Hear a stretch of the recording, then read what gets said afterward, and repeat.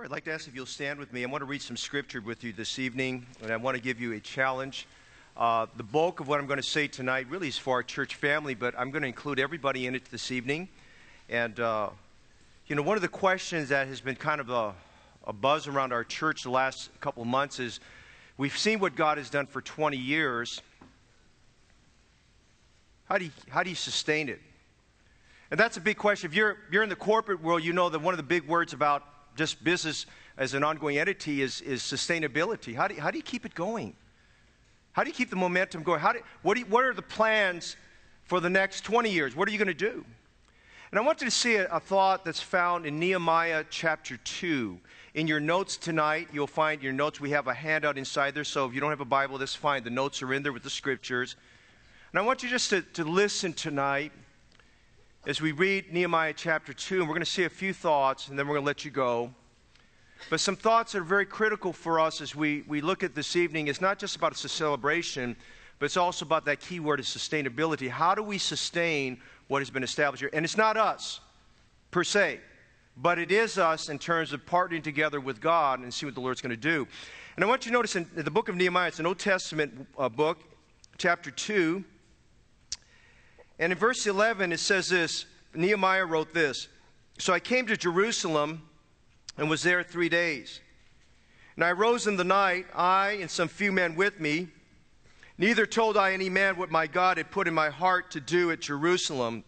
Neither was there any beast with me, save the beast that I rode upon. And I went out by night by the gate of the valley, even before the dragon well, and to the dung port. And I viewed the walls of Jerusalem, which were broken down, and the gates thereof were consumed with fire. Then I went on to the gate of the fountain and to the king's pool, but there was no place for the beast that was under me to pass. Then went I up in the night by the brook and viewed the wall, and turned back, and entered by the gate of the valley, and so returned. And the rulers knew not whither I went or what I did. Neither had I as yet told it to the Jews, nor to the priests, nor to the nobles, nor to the rulers, nor to the rest that did the work. Let's pause for a minute. Nehemiah took an unpaid leave of absence from a very well-paying job. Let me repeat that. He took an unpaid leave of absence from a very well-paying job, a very prestigious job, to go back to the city of Jerusalem to view a city that once was. Its history and past still glittered.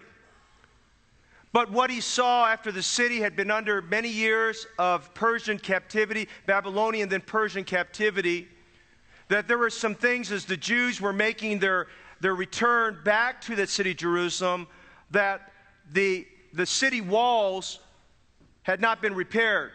King Nebuchadnezzar of Babylon had come in with an invasion and invaded the city, broke down the walls, and history supports this. By the way, history, as you read through the Bible, history supports the validity of the Word of God and the veracity of the Word of God. And so these walls for over 70 years, maybe about 90 years, had not been rebuilt. And you'll see a couple of key words in the first 4 chapters that are very bothering. He talks about the rubble, the dirt, the debris, the junk, the garbage. And Nehemiah goes on this unpaid leave of absence, and we'll say more about in a minute, to view these walls. And he does this at night. He's doing a survey trip. And as you look at the words we've just read, it says he viewed. It doesn't mean he just took a glance. He stood there in the night with maybe a torch in his hand. And he looked for a long time at what used to be. What used to be, but no longer was there. And as he went there, he did not tell the leaders of that town, of Jerusalem, what he was going to do, because he probably would have gotten some pushback. He probably would have been told, don't do it, don't waste your time, because he came as an outsider. He hadn't been there for many, many years. And it says here that he didn't tell them what was going on. He didn't tell them what was in his heart. The time came after he did this survey, he viewed several very critical weak points of this wall. And notice verse 17, he now makes his entryway to those leaders to tell them why he came. Because he came with this small delegation, but the small delegation brought a huge amount of supplies, and people watching him as they entered that gate were wondering, what's he doing with all this lumber? And what's he doing with these people here? What's going on here? We've got all this mortar and lumber and things. What's going on? But you notice verse 17, then said I to them, and said I unto them, ye see the distress that we are in, how Jerusalem lieth waste, and the gates thereof are burned with fire. Come, and let us build up the walls of Jerusalem, that we be no more a reproach. Then I told them of the hand of my God, which was good upon me, as also the king's words that he had spoken unto me. And they said, notice that they responded to him. They said, let us rise up and build. Notice this next phrase. So they strengthened their hands for this good work. Would you read that back with me together? Let's read that together. So they strengthened their hands for this good work. Would you read that again together with me? So they strengthened their hands for this good work. Tonight, for a few moments, I'd like you to indulge me and just listen to me very carefully as I talk about the importance of strengthened hands. Sustainability in anything we do. We must have the hand of God. By the way, that's mentioned there. He had God's hand on his life. By the way, how many believe tonight without the hand of God, we're not going to make it? Amen? But we must have strengthened hands.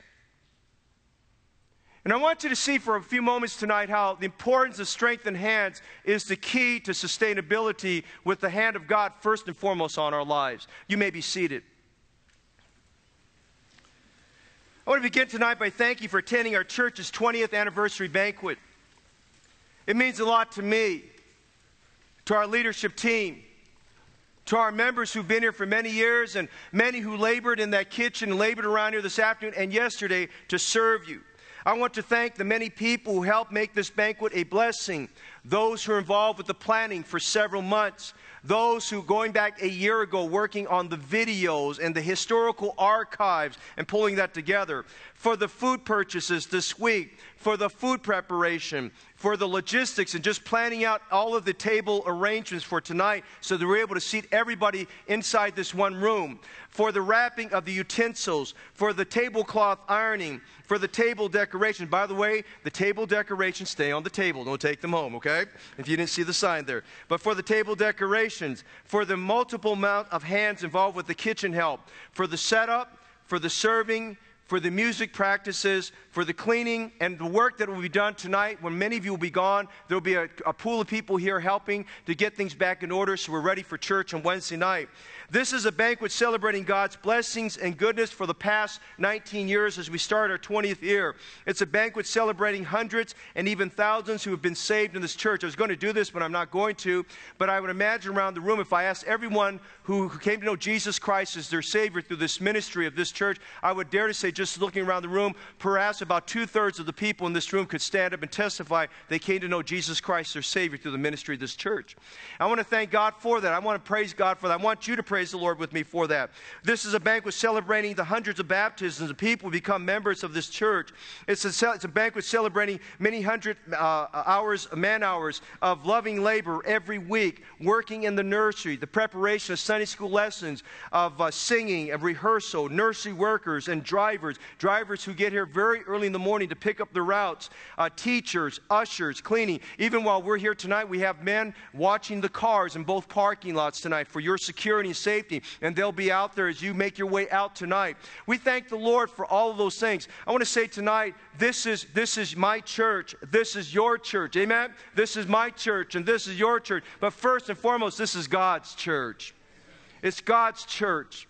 It's the pillar and ground of the truth. It's the house of the living God. It's a house of prayer. Jesus said, upon this rock I will build my church. The church was so important to Jesus Christ, he gave some very colorful analogies. He said the church is likened to a building. And as someone comes to know Christ as Savior, another stone is added to that building. He likens the church to a body. Every one of us are members of that body. Every member is important to that body. He likens the church to a bride He calls us the bride of Christ. That's a very fond and intimate description he has for his church. God loves his church. And so tonight, I'm preaching a sermon that comes to us for a few moments that goes along with our theme from Exodus 14:15 about going forward. This is a message for our founding members. This is a message for our faithful members. This is a message for first-time members. We have 3 who were baptized this morning that will be ratifying to membership in a couple of weeks here. This is a message for all of us tonight. It's for those who are contemplating membership in the church, and many of you, I pray that this year, this will be the year that you're going to make Heritage Baptist Church your church home. We are his members. But we're looking at a passage where we see a very difficult situation, and people, most of which we don't even know their names right now. We will one day in eternity. But they decided they were going to be all in. They decided that all hands would be on deck. They decided they were going to be involved and to make a difference. You see, Nehemiah, as we look at this book in the early chapter here of chapter 1, Nehemiah was a Jew who had a well-paying job in Persia. At that time, the king's name was Artaxerxes. In fact, chapter 1, verse 1 tells us it was in the 20th year of the reign of Artaxerxes, in the month Chisleu, which would be about, in our calendar, about November, December-ish time. And it was at that time that Nehemiah was at the peak of his career. He had a well-paying job. He had a very trusted job. The Bible tells us in Nehemiah 1:11 that he was the king's cupbearer. Now, I've heard a lot of descriptions about that, but you must understand a cupbearer was a very, very well-paid position. A cupbearer was the one who would taste and sample the food for the king. He had to be on the lookout for everything. So that meant if the king was to be poisoned, and poisoning was a big thing back in those days, in many cultures, if they wanted to get to the king, they would try to get somebody in there surreptitiously, and they would put poison in the drink or poison in the food. So the cupbearer was the one who had to sample the food. If someone was going to go down first, it would always be the cupbearer, right? And so it was a very risky job, but it was a very high-paying job. It was one where this man would be thoroughly checked out. You talk about checking out his background, the cupbearer would be thoroughly checked out there. And they had to make sure this man could be thoroughly trusted, because the king would be in a position where he could make a lot of demands and commands, but he had very few close friends.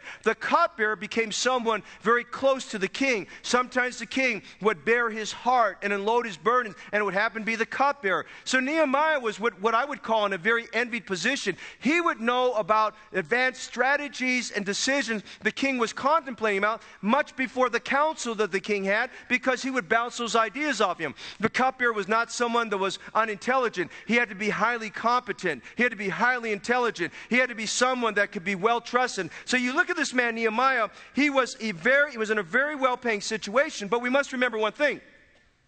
Nehemiah was a Jew 100% at heart. As a Jew, he had a love for the city of Jerusalem. He was born during the time, the latter years of the 70-year captivity, when the Jews were taken by Nebuchadnezzar, and God had designed this so they would have to stay in Babylon for 70 years. Persia was the new world order that came up. Persia, the Medes and Persians took over and overcame the Babylonians. And so during that time, Nehemiah is making his way there. He's in the palace there. He's become a cupbearer. He's in the peak of his career. And it happens to be that Nehemiah gets a visit. One day he gets a visit from his brothers. Brothers mentioned there, Hananiah. His brother comes in with a delegation of men. And of course he's so delighted to see his brother. He hadn't seen kinfolk for a while there. He's up there in the city of Shushan, where the palace of the king was, the winter palace. And so he's so delighted to see his brother there in this delegation. But Nehemiah, as they got through the chit-chat, they were talking about, well, how was this and how was that and how was your journey? Immediately he cut to the chase. And as he cut to the chase, he asked a question. Notice in chapter 1, he asked a question. He asked them concerning the Jews that had escaped, which were left of the captivity, and concerning Jerusalem. Now, as a Jew at heart, he knew all about what was going on. He knew what would have been done and what not had been done. But he was concerned, had any work been done on the walls? Had any work been done about the fortification of the city? You see, in those days, you would build a wall around your city. Walls represented protection. Walls represented the idea that you were concerned about your city and its well-being, and you had wealth in that city, and you had people that were important to you, and you would put walls around that city to protect the city from outsiders coming in, invading them, because that was a big thing in those days. So Nehemiah remembered the day when the walls were burned down. He remembered the gates had been burned down. He remembered that there was the charred remains of gates and things of that nature was fresh in his mind. And so he's concerned, and he asks his brothers, hoping that he'll get a good report that somebody undertook the burden of rebuilding these walls. So he asks them concerning the Jews. He says, how are our people doing? And how is the wall doing? And how's the city doing? And we notice here that Nehemiah gets a report that kind of sets the stage for our message tonight. And the report he received, number one, pointed to their vulnerability. The vulnerability, as we use the word, talks about weak points. When you do an assessment, some of you in the corporate world, you do what they call a SWOT plan.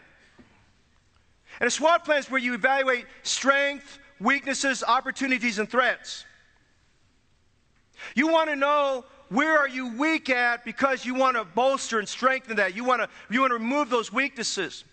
Now, as a family, we don't call it a SWOT plan, but we evaluate our home. We make sure our windows are locked and our doors are locked, and we make sure we get home at a decent time and all these types of things. We're concerned about weaknesses and threats.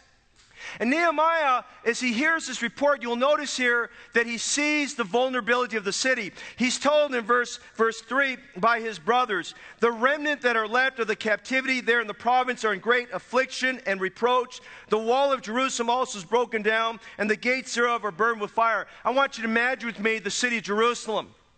Do we have that map for that? I want you to notice the city of Jerusalem, this map here. The city was about 3 miles around. 3 miles of walls that they once had, and multiple numbers of gates were broken.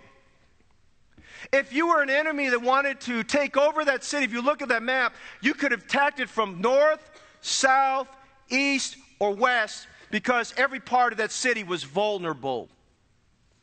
It had weaknesses. It was open game. So there was concern. The Jews that were coming, that had made their way back home, they were concerned because where there's a vulnerability, you have exposure. You have weakness. The gates thereof, he says, are burned down with fire. The wall of Jerusalem is broken down. And so when you look at this, when you don't take care of your city, you're vulnerable to attack. When you don't have the proper walls to keep the enemy out, you are vulnerable. When you don't take care of your soul, you are vulnerable. You don't take care of your church, you are vulnerable. Amen? If you don't take care of your church, you don't take care of your soul, you are vulnerable. Now tonight tonight is a rallying point. Because a lot of us here in the room, it's time for us to go forward. We've seen a lot about the past. Thank God for the past, amen? But we're not living in the past, we're going forward. We're spending the rest of our life in the future. From this point on, we thank God we're going to look back at times and we're going to reminisce and we're going to think about all the good things and the blessings of God. And we need to do that because the psalmist said, as long as I have breath, I will praise the Lord. But we're going forward. We need to go forward. And we assess tonight that when we don't take care of the walls, when things are broken down, we have to understand that we are vulnerable. You're vulnerable to failing. You're vulnerable to sin. Programs fail. Ministries fail. The church fails. Listen, I want all the ministry leaders here tonight, without me having to go into specifics, I want every ministry leader here tonight to think about walls that are broken down and those ministries that need to get repaired this year. I want all of us to think about our home lives and our families, of walls that need to be rebuilt and fixed up, gates that are burned down with fire. Why? Because if we don't look at those vulnerabilities and deal with those vulnerabilities and those weaknesses, it's going to be very difficult for us to go forward. Look again at that map. In that map, we see that they had all these exposures there that could have come in. And so Nehemiah, when he heard that, he knew enough about city planning and civil engineering and all those things. He knew enough about all of that to realize we have a problem here, because no wonder the people are not motivated. And there were no nobles and rulers and Jews and leaders or priests that were willing to take on the responsibility that was there. Here was a city that God at one time had given his blessing to. He had his hand upon it, but it became vulnerable and at high risk of another takeover because nobody took time or concern to do something about those walls. Now notice number one, they were vulnerable. But notice number two, there was vexation. Now, vexation is a word that describes anxiety, concern, worry. The other day, some of our staff got in a little bit early, and we got a report of an accident that was here at the corner of Fairway and Merced, right here by the La Piñata restaurant. First response all of us had as staff members as the report came out from Brother Daniel, we hope it's not one of our church members. We have vexation. This past Monday, we had the opportunity of doing the Celebration of Life service for a lady who came in contact with our church, came to know Jesus Christ as her Savior. And as the family got there early to be with the family, and most of the family has never come to our church before, and I just tried to comfort them and be a blessing to them. But for that whole time we were there, you could sense vexation of heart and spirit. We were all going to go through vexation. We're going to have moments and seasons where we have trials and difficulties, anxieties. I want you to notice Nehemiah was a man experiencing vexation. Notice in chapter 1 and verses 4 to 11, I'm just going to summarize for you some things. He wept and he mourned when he heard the report.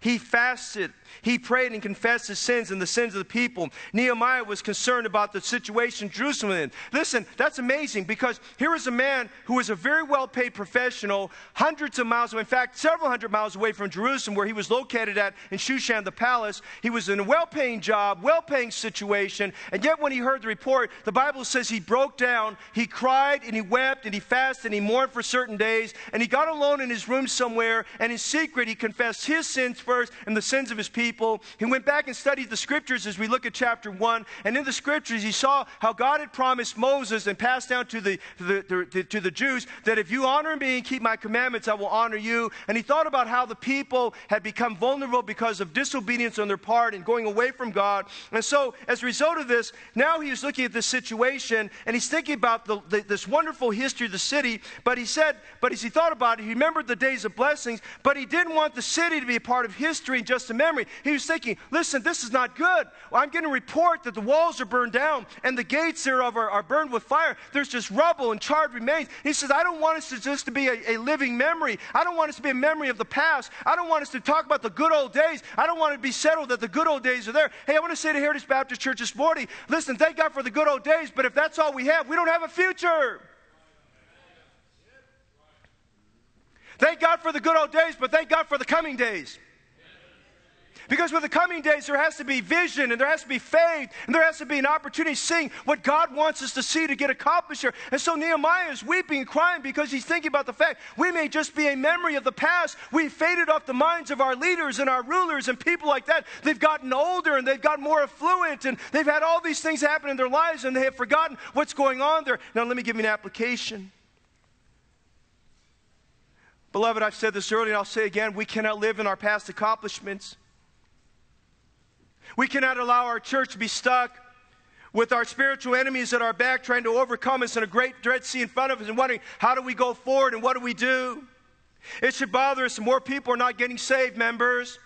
It should bother us that we're not doing more. It should bother us tonight that the ministry, that there may be ministries that are diminishing and you're part of that ministry and you're just going along, floating along with that. And I'm not saying things are bad, things are good, but I mean things can always be better. Amen? And I think tonight as we look at that, we see vexation. Nehemiah was a man hundreds of miles away. Listen, he didn't have to get involved. He didn't have to get involved. I got a well-paying job. I'm trusted by the king. And he could have said, somebody needs to do something about it. You know what God was doing in his heart? He decided that somebody had to be him. He got a burden in his heart, a concern in his soul about what's going on. So we see Nehemiah who sees the vulnerabilities. We see Nehemiah who has a vexation. Notice we see Nehemiah in his vision. You go to chapter 2, notice verses 11 to 17. In chapter 1, Nehemiah is praying to God. He asks God to send him to Jerusalem. He's asking God, would you work on the king's heart to give me a leave of absence? Now remember, this is November, December on our calendar when he starts praying about what to do about this matter. Now we read to chapter 2, and now is in the month, what we would call the month of April on our calendar. 4 months have gone by. He's been praying. He's asking God, Lord, you need to make a way. I need to get permission from the king to go to Jerusalem. I need permission from the king to let me go and help to rebuild those walls. I need permission from the king to provide the finances to get this done. And we read chapter 2, amazingly, in verses 1 to 9, which we don't have time to get into. God answers every one of his prayers. By the way, as we've watched over 20 years, we have a God who answers prayers. Amen? And God answered his prayers, and God was working in this situation. And the king notices Nehemiah is very burdened, and so he says, what's wrong? And Nehemiah sees what's going on, and he sympathizes with Nehemiah. He says, Nehemiah, he says, listen, if you want to go back, here's what I want you to do. Tell me when you're going to come back. He basically said, tell me when you're going to return. I'll let you go. And he let him go. And then he signed off some letters to some governors so that he could go there and get permission from entryway to entryway. And he got permission. And then he was able to get a man to provide and supply him with some lumber and the finances he needed to get this massive wall rebuilt there. And so Nehemiah goes there. Notice what we read tonight in verses 11 to 17. Nehemiah arrives there in Jerusalem and is on a 3-day survey trip. And the Bible says in Nehemiah chapter 2, verse 12, that he rose in the night. He took a few men with him, but he didn't really tell them what was on his heart. He had some things to share, but it wasn't time to tell them what was on his heart. And Nehemiah gets on his horse. It was on his own horse, and he rode around there at night, perhaps with a torch in his hand.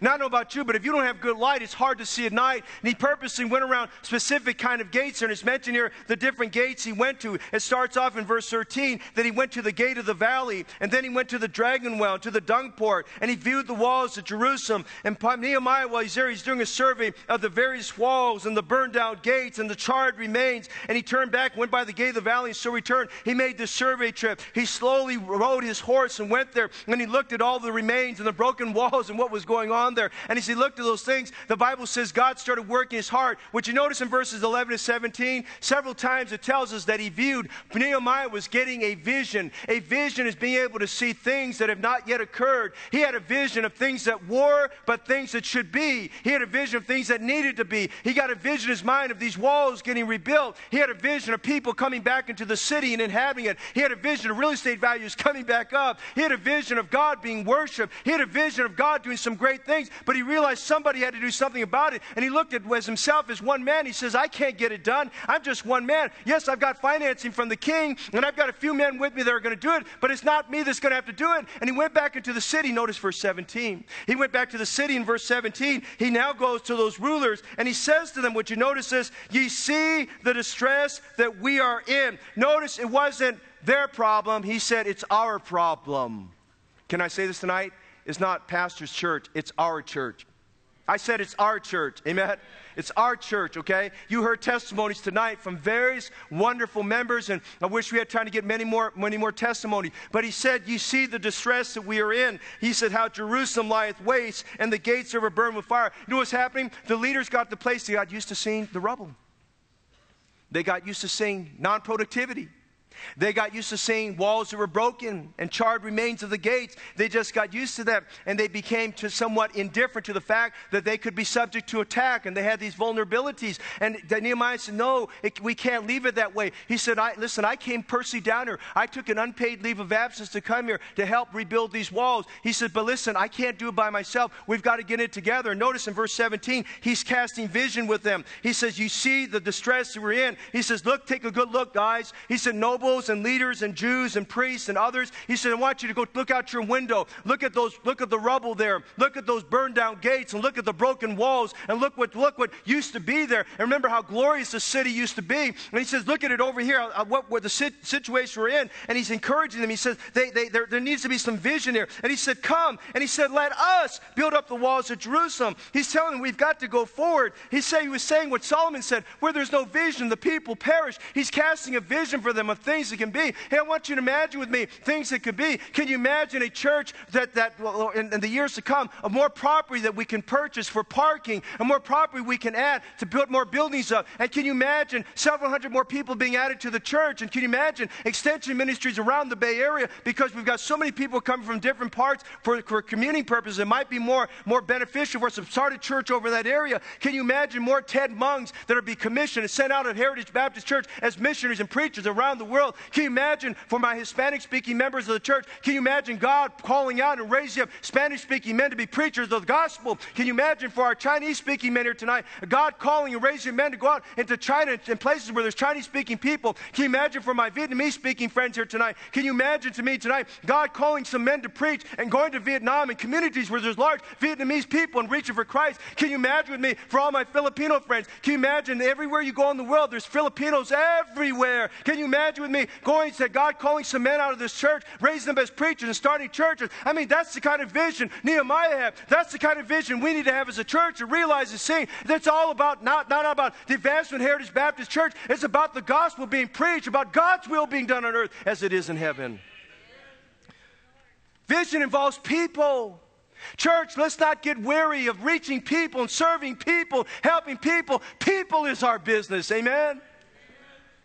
Vision inspires people. I want to get inspired about a church, but some of you sitting here don't remember or even realize what we're sitting on used to be an open field. There used to be picnic benches here that if you sat on it, you'd got wood in your back of your leg. Amen?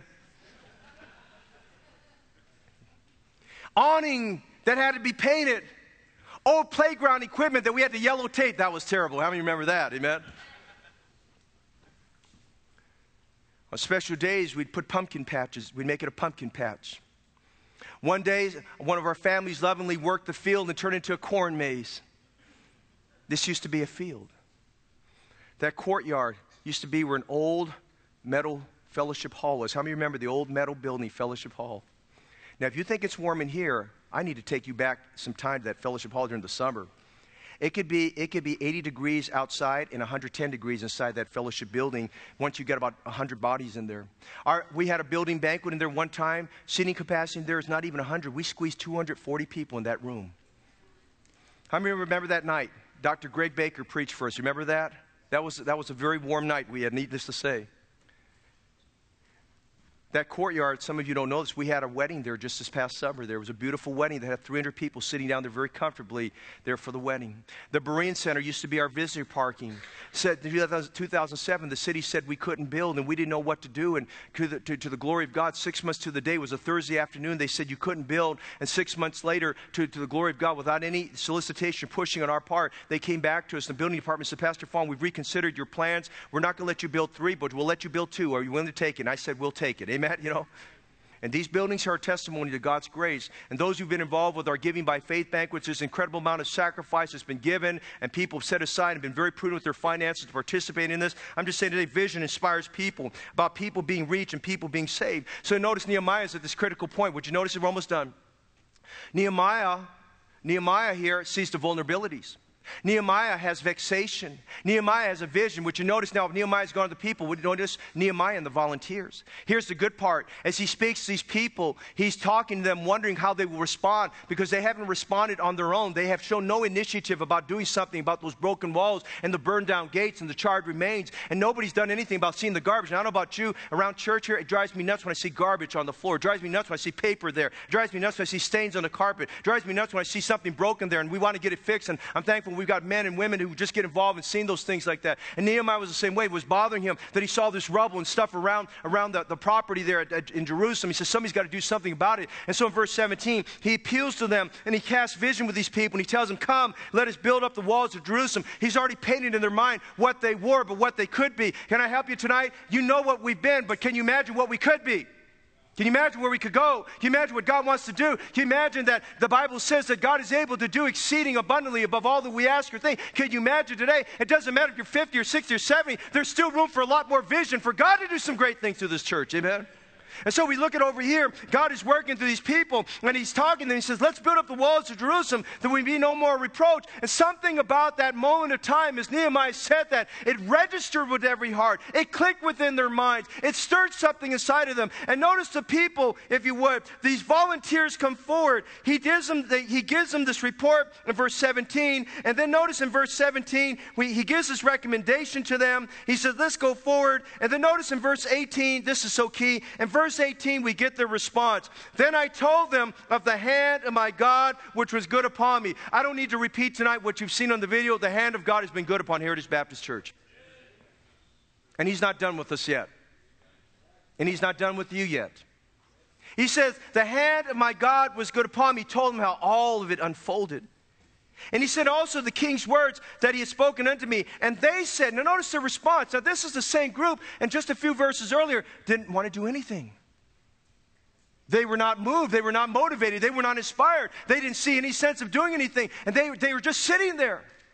And Nehemiah gets up, and I believe he's endued by the Spirit of God, and God's got a control of him. And he says, you see the distress that we are in? Let's go build up the wall. Let's do something about it. Let's go do something for God. And they said, let us rise up and build. And so verse 18 tells us, which is a thought for our message tonight. So the people strengthened their hands for this good work. The response here is, they said, let's put our hands in it. The Bible says here, they strengthened their hands. That means literally, they put all their hands in. All hands were in. All hands were on deck, as the naval officers would say. They jumped in and got involved. They took courage for this endeavor. They made a decision that they would get involved. They made a decision that they would sacrifice. They made a decision they would stand next to each other and get it done. They made up their minds that they were in this to prevail. They said they strengthened their hands for this good work. The strength in their hands means once we get in, we're not going to stop until it's done. We're going to keep going. And I'm calling upon us as a church tonight, and those of you who are guests and visitors, let us strengthen our hands for this good work. Let's jump in and get it done. Let's jump in and prevail. Let's go forward with the vision of God. Let's go forward and see more people saved. Let's go forward. Those of you who had ministries that are somewhat diminishing a little bit, go back in there with a new charge tonight and rebuild those ministries. Rebuild those Sunday school classes. Rebuild those bus routes. Rebuild those clubs. Rebuild those Bible studies. Get back in there and make a few more calls and go after some new people and realize that we've got lots of people in our area that need the gospel of Jesus Christ. And realize tonight we need to strengthen our hands for this good work. This is not a work for lone rangers. This is not a work where you go this way and that way. We need to get involved together and synergize our efforts and resources to get the work of God done for His glory. The people were united. It's been a long time since they were like that. Get involved. Re-enlist. Roll up your sleeves. Everyone be an evangelistic, soul-winning volunteer. Everyone be a ministry volunteer. Thank God this morning we asked the men how many men could help us to just put away several hundred chairs in here and roll out the tables, and probably within a 20-minute time, our men got it done. We put out a report and asking for people, can you help in various capacities? They show up and they're there. We still have people even up to 5 o'clock tonight. Pastor, is there anywhere we can help? Is there something we can do? I feel like I'm useless, and I like that spirit. That's a good spirit to have. What can I do to help out there? And listen, tonight, everyone can be involved. We look at here, we see the volunteers. They strengthen their hands for this good work. Listen, let's strengthen our hands for this good work. Hey, Heritage Baptist Church is a good work. Serving in the nursery is a good work. Serving on the buses is a good work. Knocking on doors, inviting people to church is a good work.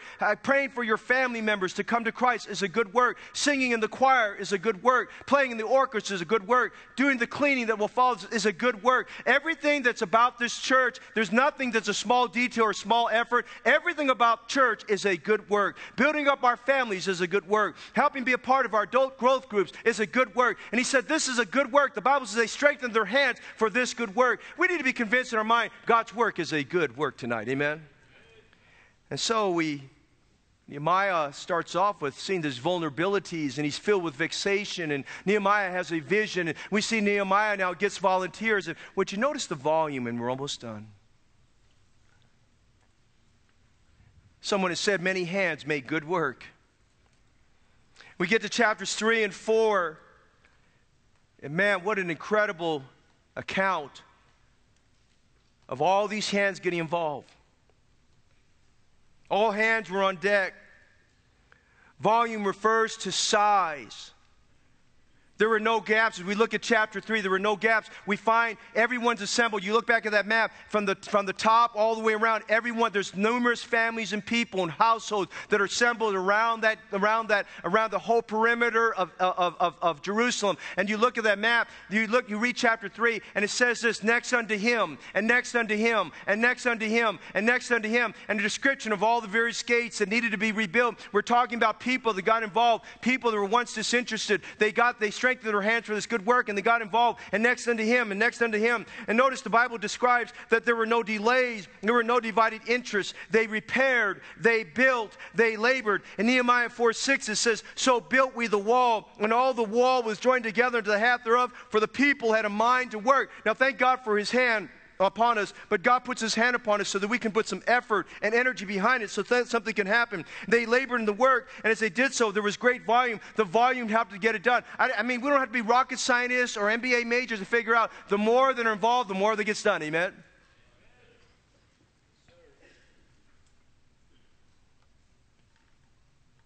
More was done in spite of the opposition. More was accomplished. I've read the story about a pygmy in Africa who had killed a rhinoceros and was standing over it.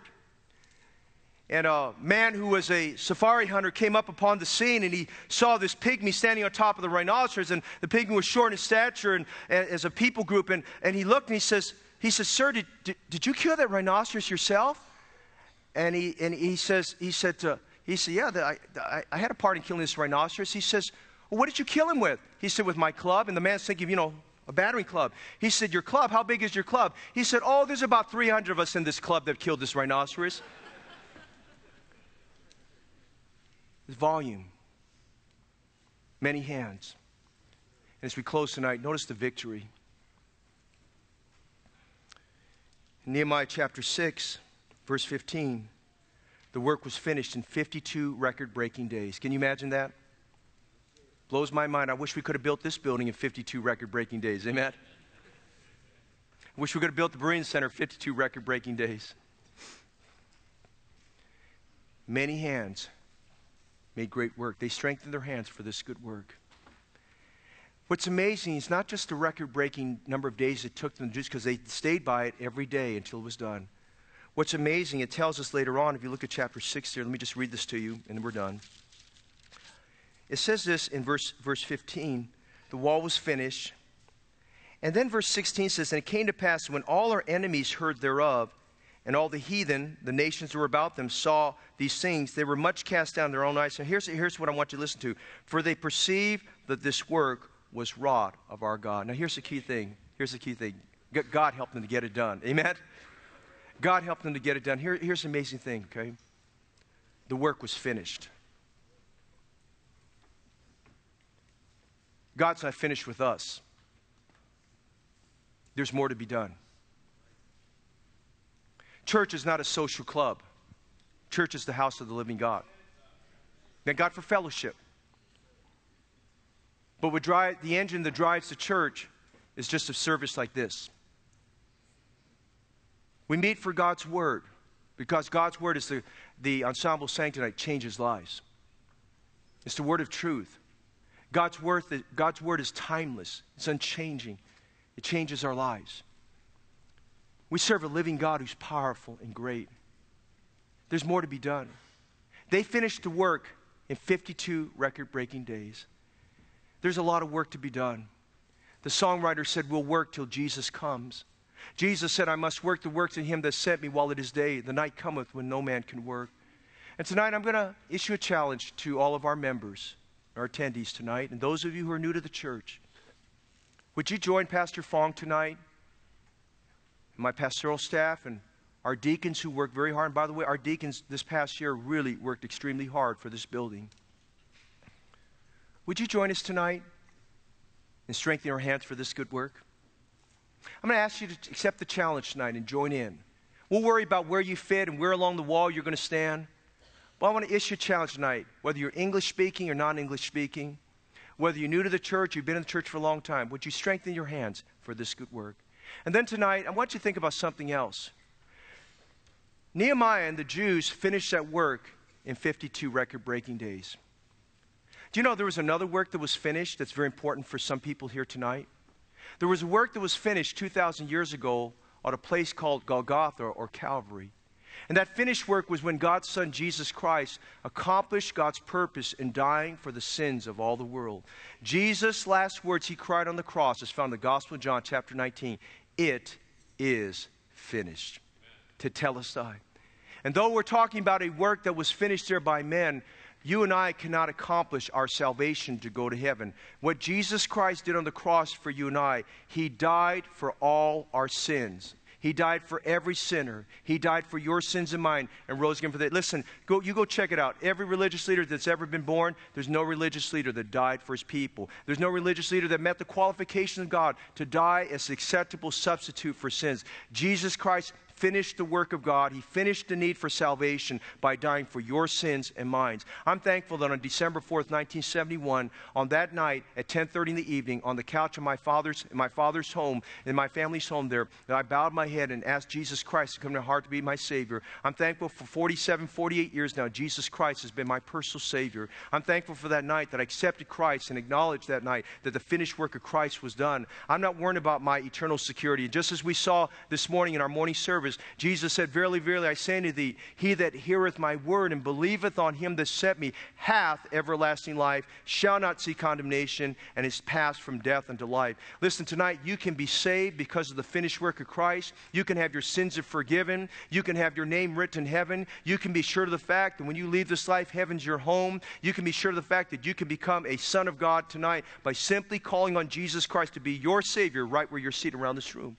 There's two works we're talking about tonight. There's the work of God where we need believers to take a stand and say, listen, we're going to strengthen our hands for this good work. But there's the finished work of Christ where He makes available to you. If you've never received Him as Savior, He makes available to you to receive Him and call upon Him to save you from your sins. Let's bow our heads and close our eyes for prayer. Two questions, we're done. Thank you for listening so carefully tonight. Question number one is, do you know for certain if you're saved and going to heaven? Jesus died for your sins. God loves you. We've tried as a church with all of our imperfections to help you sense and know that we have a God who loves you very, very much. But God commendeth His love towards us, and that while we were yet sinners, Christ died for us. Where you're seated tonight, maybe God is tugging at your heart because you're not sure you're saved and going to heaven. You can't be saved right now. You can be born into God's family. Right where you're seated, you can pray and exercise faith and asking Christ to save you. Here's what you can do. I'm going to lead you in prayer tonight. For some of you this evening, this is your first time or maybe your umpteenth time you've heard the invitation about getting saved. How about getting saved tonight on our 20th anniversary evening? How about making a memorial tonight on January 27th, 2019? You took Jesus Christ, your Savior. Here's what you can pray. Wherever you're at in this room, why don't you just let go and let God have His way? Jesus finished it all. He paid it all for you and me. All you've got to do is reach out and take Him as Savior. Here's what you can pray tonight, friend. Dear God, I confess tonight that I'm a sinner who needs to be saved. I believe your Son, Jesus Christ, died for all my sins and rose again from the dead. I accept Jesus right now to come into my life, to be my Savior, my God, and my best friend. Thank you for saving me and for the gift of eternal life. In Jesus' name. With your heads bowed and eyes still closed, nobody looking.